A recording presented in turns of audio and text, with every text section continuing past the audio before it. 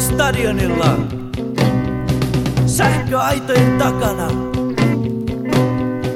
Filosofi kirjoitti kirjaansa suurta eposta.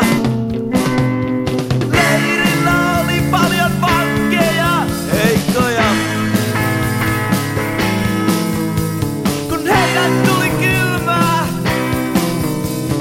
filosofi teki kirjastansa nuotioita.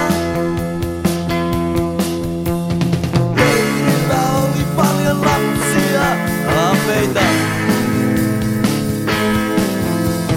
Kun ne vain tuijottivat eteensä, filosofi teki kirjastansa lennokkeita.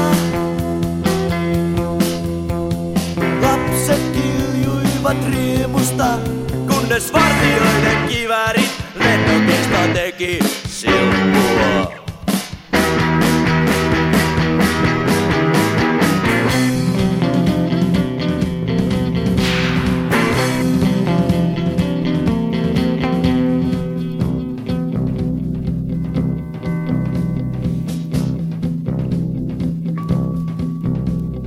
Vartijat antoivat filosofin kirjoittaa, antoivat paperia, kantoivat mustetta.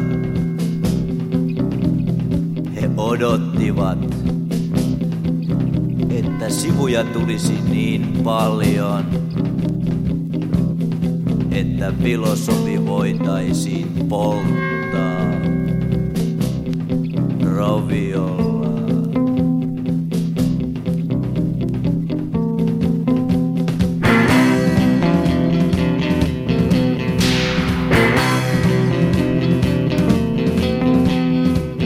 Eräänä aamuna, kun lapset kiersivät leiriä kaapien maasta aamupalakseen, lintujen ulostetta, he löysivät filosofin sähköaitan palaneena. Kärvettynyt käsi kurkotti aidan läpi. Aidan toisella puolella lojui filosofin kirja. Lapset tavasivat himmeästä kääröstä.